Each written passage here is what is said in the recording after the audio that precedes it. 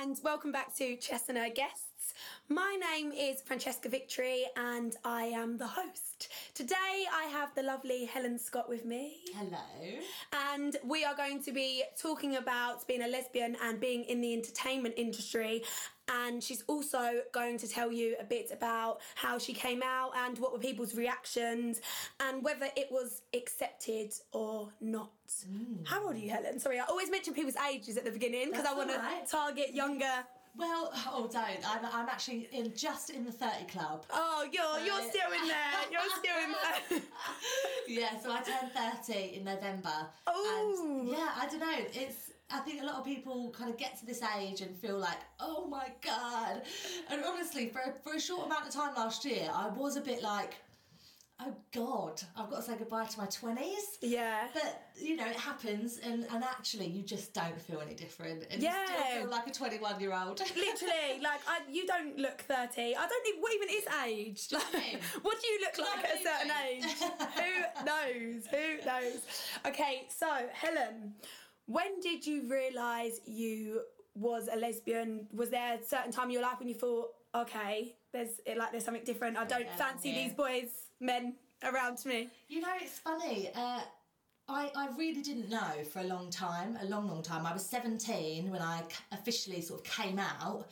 And prior to that, I'd had some experiences with girls, at school and things like that, but I didn't realise that I was a lesbian. It never clicked that that's what was going on because they were very few and far between, and I was very attracted to boys at school. I had boyfriends, you know.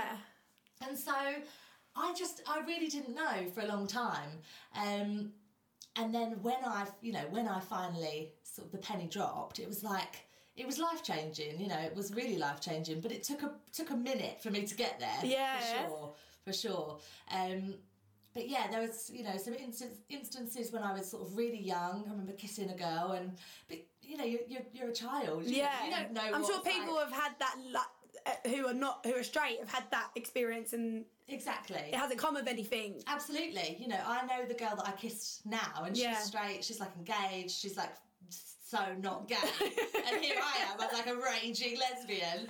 I think it's brilliant though. I think it's good that you're so comfortable. Well, yeah, to be honest, I'm such an open, non-judgmental person anyway. Even before I came out, before I realised that I was part of this kind of minority group of people, I was brought up with parents who, my mum particularly, who doesn't care. Yeah. Does not care. What you are, who you are. As long as you're a nice person, that's really all that matters. And I think, it's funny because my mum says now that she thinks that she was born the way that she is, sort of being very open, non-judgmental person, very loving person, because she was preparing to have me. Yeah. Because she was going to have a gay child. Yeah. So she feels like, obviously it's not the case for everyone, is it? And no, you're very lucky, because I've spoken to someone else about this first, and they said it took a while for their parents to come round. They couldn't grasp the concept of it. They just didn't get it, if that makes sense. No, I totally understand, and I think I am part of a minority within a minority, sort of having such a positive experience with my sexuality, as a whole. In terms of my family being accepted, in terms of the way that I look and the fact that I can pass, in public, and, people don't necessarily know that I'm gay because the world as a whole doesn't know that lesbians don't just have short hair, wear checkered shirts, and, Isn't it crazy how everyone's stereotypes? Yeah.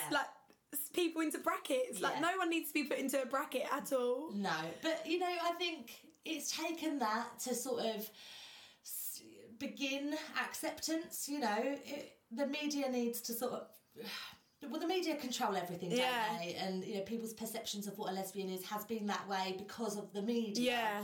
And I think now we have social media, and it's becoming far more apparent to the world at large that we're not one-dimensional people. We're not going to look there's not a look to being gay. Yeah. There's not or look to being anything. Yeah. There's not a look to being... Yeah.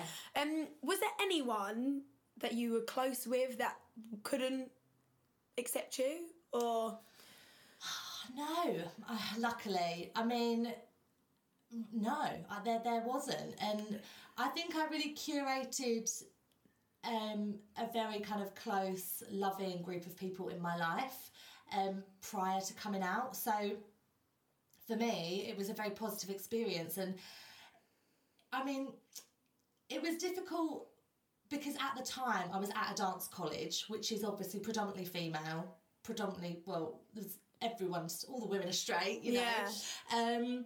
And I really felt out of place when I realised that I was gay, and I was I struggled to relate to a lot of my peers at college. And so in that sense, it was difficult because I felt like I knew that I was so passionate about dancing, and, you know, it had always been my life. But lesbians within the dance industry is just not something that you come across very often. See, so I'm not that much younger than you, but I'm a bit younger than you. When I was at college, there was quite a few lesbians in my year that were openly lesbians, and there was quite a few couples. Yeah. Like, so I don't know if that's moved on even slightly in 5 or 6 years, but obviously it was different for you. But and I think it just depends who's at the college at the time. You know what I mean? It's definitely not to say that there aren't lesbian dancers at my college.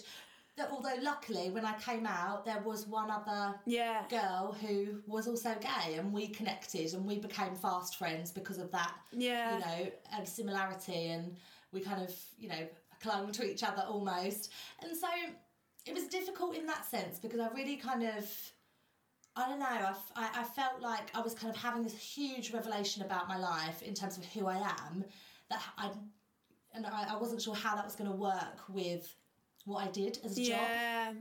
So, yeah, it was a funny time. Did you ever, you know, people have this stupid concept that just because someone's a lesbian, they're automatically going to fancy other girls. Isn't it so weird? Oh, God, yeah. Like, it's such a societal thing, like, oh, they might fancy you. Like, no. Just because it's like, I don't fancy every boy. It doesn't mean you're going to fancy every girl. Yeah.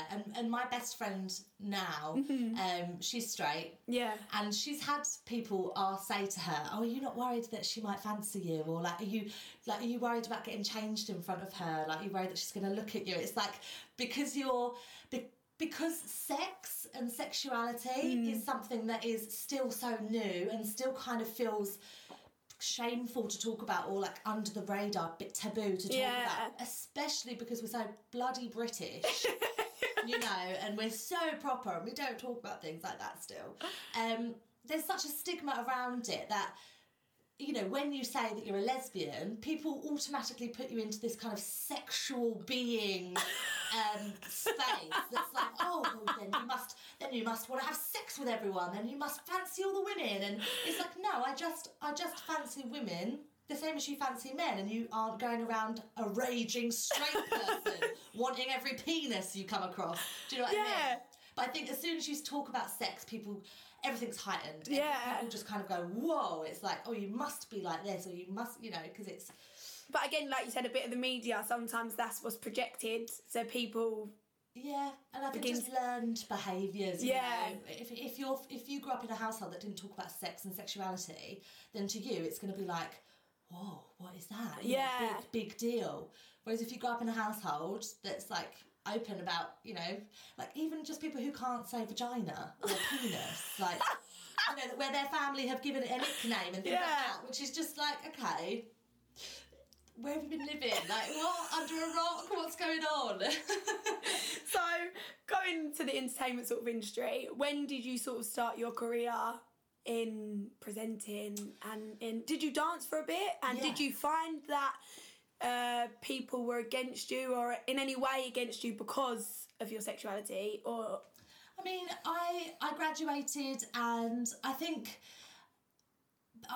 because I went through that kind of sexual awakening almost in terms of my sexuality at college, and I couldn't connect with the industry at that time. I mean, I was very young as well. I went at 16.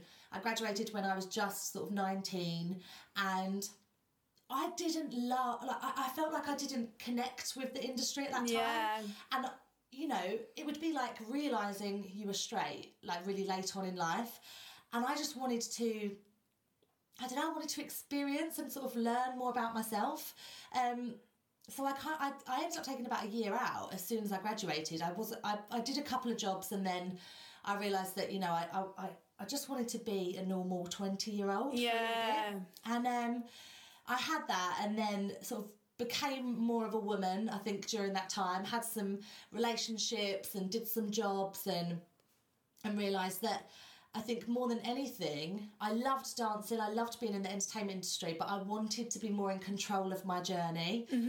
So I set up my own entertainments company. Oh, brilliant. Yeah, I set up my own entertainments company. I became part of the group that is The Hustle on Facebook, and we run that, and we really kind of pushed forward in helping other people in the entertainment industry find work and, you know, answer problems that they might have, and just took a much more sort of managerial role within my career almost, you know. Rather than being front and centre, that's the way that you felt suited you more. I just didn't want to go to auditions and have someone else decide if I was good enough for a job, basically. So I just booked the jobs myself and put myself on the job. Yeah. So I became agent, talent manager and performer all at once, and absolutely loved it. And it really took off, and I was, you know, and my sexuality never came into it because, you know, when I'm liaising with clients, your personal life just isn't a thing. But when I realised that I wanted to be a presenter, which is a whole nother story, it was a kind of chance job that I ended up doing, hosting a cabaret show, and fell in love with that overnight. You know, it was like a light bulb moment in my life. Yeah. And the next day I rebranded as a presenter. Yeah. And that was it. That was the end of my performing career as I knew it. And but as I moved into presenting, and you are much more of an open person. Yeah, because you bring in a lot of your story when you're talking to other people. Exactly. So then there's a lot more known about you. Mm-hmm. Yeah, absolutely. And you're kind of really opening up your own life and your own experiences and that kind of thing. And that's when I had that's the first time I had to think about what I was going to filter as... Yeah, can I say this? Can I say... Yeah. Yeah, you know, and do I want to share that? If I do share that about myself, is it going to affect future work? Is it going to affect my career? Is it going to affect how relatable I am? You know, because ultimately brands want the most relatable person to their audience as possible. And obviously... LGBTQ plus is minority. Yeah. So the wider community, you know, the wider community population don't relate as much to it. Yeah, because they're not LGBTQ plus. So it was a constant kind of juggling act in terms of how much I'm going to be open about my sexuality, especially on social media, where a lot of people will come to have a little look at who you are when you're working. Do I want to share that about myself in a huge way? Is that going to be my niche? Is that going to be, you know, my kind of a reason for people to book me for things? It was a kind of juggling act, and I've gone through and back and forth for over the last 4 or 5 years kind of dealing with that, until I'm now kind of settled in this place where I think I was really hired a lot to do with the fact that I am a lesbian, and that's, you know, testament to the BBC. Yeah, I feel as though there's a lot more diversity. A lot of companies want diversity. They want all different types of people to prove that they are including everyone. We're not homophobic. We're not transphobic. We're not racist. All of this, they want to include and involve as many people as possible, which is brilliant. Do you feel like we've still got a long way to go with acceptance?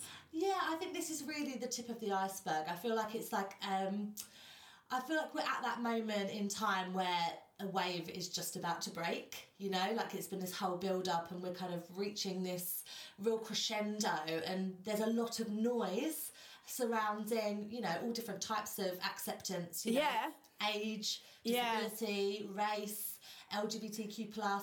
We're at this kind of crescendo point, and I think because it's so talked about because it's so known, I think people assume that the problem has been solved. Yeah. And that's just not the case.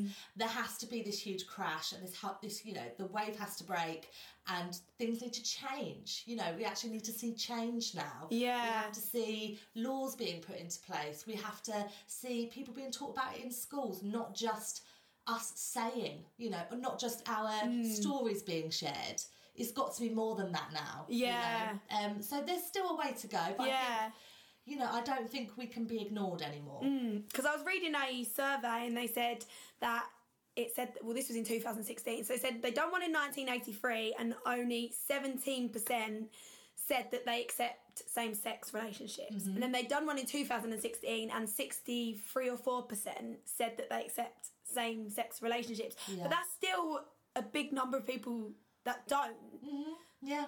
I do think since 2016 it's still come on an awful lot since then as well. Yeah, definitely. I mean, I don't know. It's so tricky with the climate that we're in politically as well. It doesn't bode well for the LGBTQ plus community because of the views of the Conservative Party. Who knows? It's 2020. Things could very well be different. And I think we just have to be hopeful of that. And you know, more than ever, there needs to be more action. You know, we can talk about it as much as we like, but what are you actually doing? Are you protesting? Are you, you know, reaching out to your MPs? Are you boycotting brands who are homophobic, transphobic, racist? Are we doing that? You know, we can't just say it. But I think, you know, everything that grows has to die, right? Yeah. And homophobia has been something that has grown because back in, you know, 1800s, it was fine. You know, it was not an issue. So I feel like, you know, we're at this point where that has to die now, and we have to move forward with it.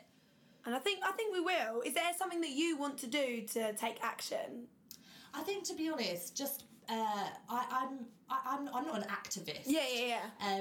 But I can't not use my own voice, and I think for me, just by being my authentic self, you know, saying, you know, if you're not going to book me because I'm a lesbian, then that's on you. Yeah. You know, things like that.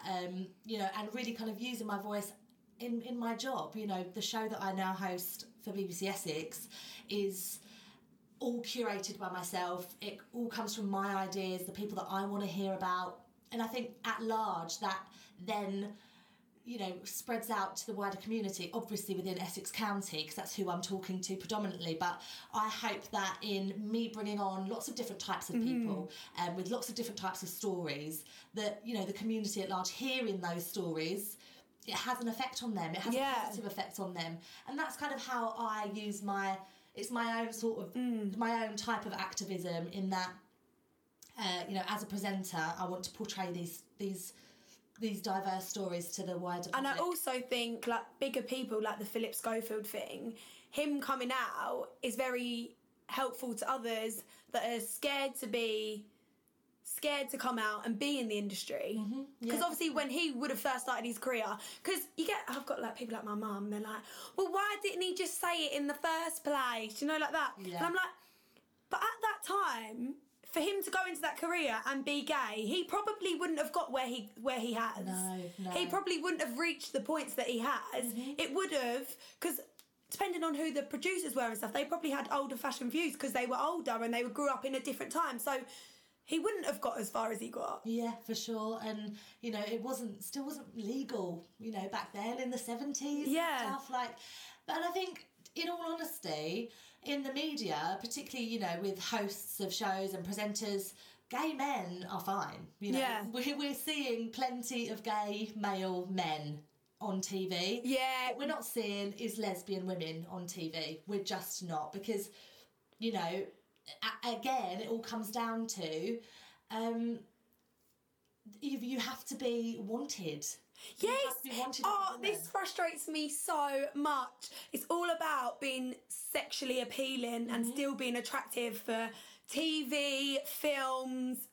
It's all about that. Yeah, absolutely. And that's why we just don't have lesbian representation, because the people at the top are men, and they're either threatened, they're either feel, inadequate because you're a woman who doesn't need a man, who doesn't want a man, and that's just, oh my God. we can't have that on our televisions. We can't have that. We can't be, saying it's okay for women to not want men. And so I mean, I'm obviously ecstatic for Philip Schofield, and he had his own journey with it. But where are the women? Where are the lesbians? I've never even thought of that. I've literally never even thought of that. I've never even thought that there is a lack of representation, but there so is. Because I always look at things in the way of like, I always say to my dad's like, the only way you're going to be successful in your career if you're always pretty and you're always like attractive and everything you post makes you look pretty. And I'm like, no, but I don't want to get anywhere because of that. I don't want to get anywhere because people think, oh, she's sexually appealing or she'd look nice on a TV screen. I want to get somewhere because people think, oh, I really like her as a person. She's, I'd really like her to represent things. I'd really like what she talks about. About me, not about the way I look. Yeah, absolutely. I know. Do you know what I mean? Oh, we have, the absolute pressure of the world on us as women. And, when you think about even further with minority groups, can you imagine being a person of colour as a woman? Can you imagine being a person with a disability as a woman? Like, I'm white blonde. Like, I really don't have much to complain about, but I want to talk about, the lack of, and I'm happy to do that for any minority group. But yeah, so we'll see. I mean, I'm I want to be that person. I want to be that lesbian on television, that, a 10-year-old little girl who's like, God, I'm gay. Like, God, no one's going to like me. I'm never going to be able to do this. I'm never going to be able to be a musician or an artist or a presenter or whatever. And, I'd like to be that person that they could, look up to and think, yeah, she's bloody done it. I think you will. I think she can do it. And I'm sure everyone who's listening thinks she can do it. But I want to say thank you so much to Helen for coming on. Thank you for having me. Oh, you're welcome. I love it. And she has a show every night, Monday to Thursday, am I correct? Right, yeah. 7 till 10 p.m. on BBC Essex, and she brings on so many different guests. Including you. Yeah, I was on it on Tuesday and it was so much fun. Unfortunately, I didn't get to do it with Helen because she was ill, but... A bit poorly, but no. It was amazing. So yeah, listen to her radio station, and you can also follow her on Instagram. What's your Insta? Helen Scott UK. Helen Scott UK. I knew it was Helen Scott, but I didn't know what the last bit was. I didn't want to say. Helen Scott UK. Not to be confused with Helen Scott Azerbaijan.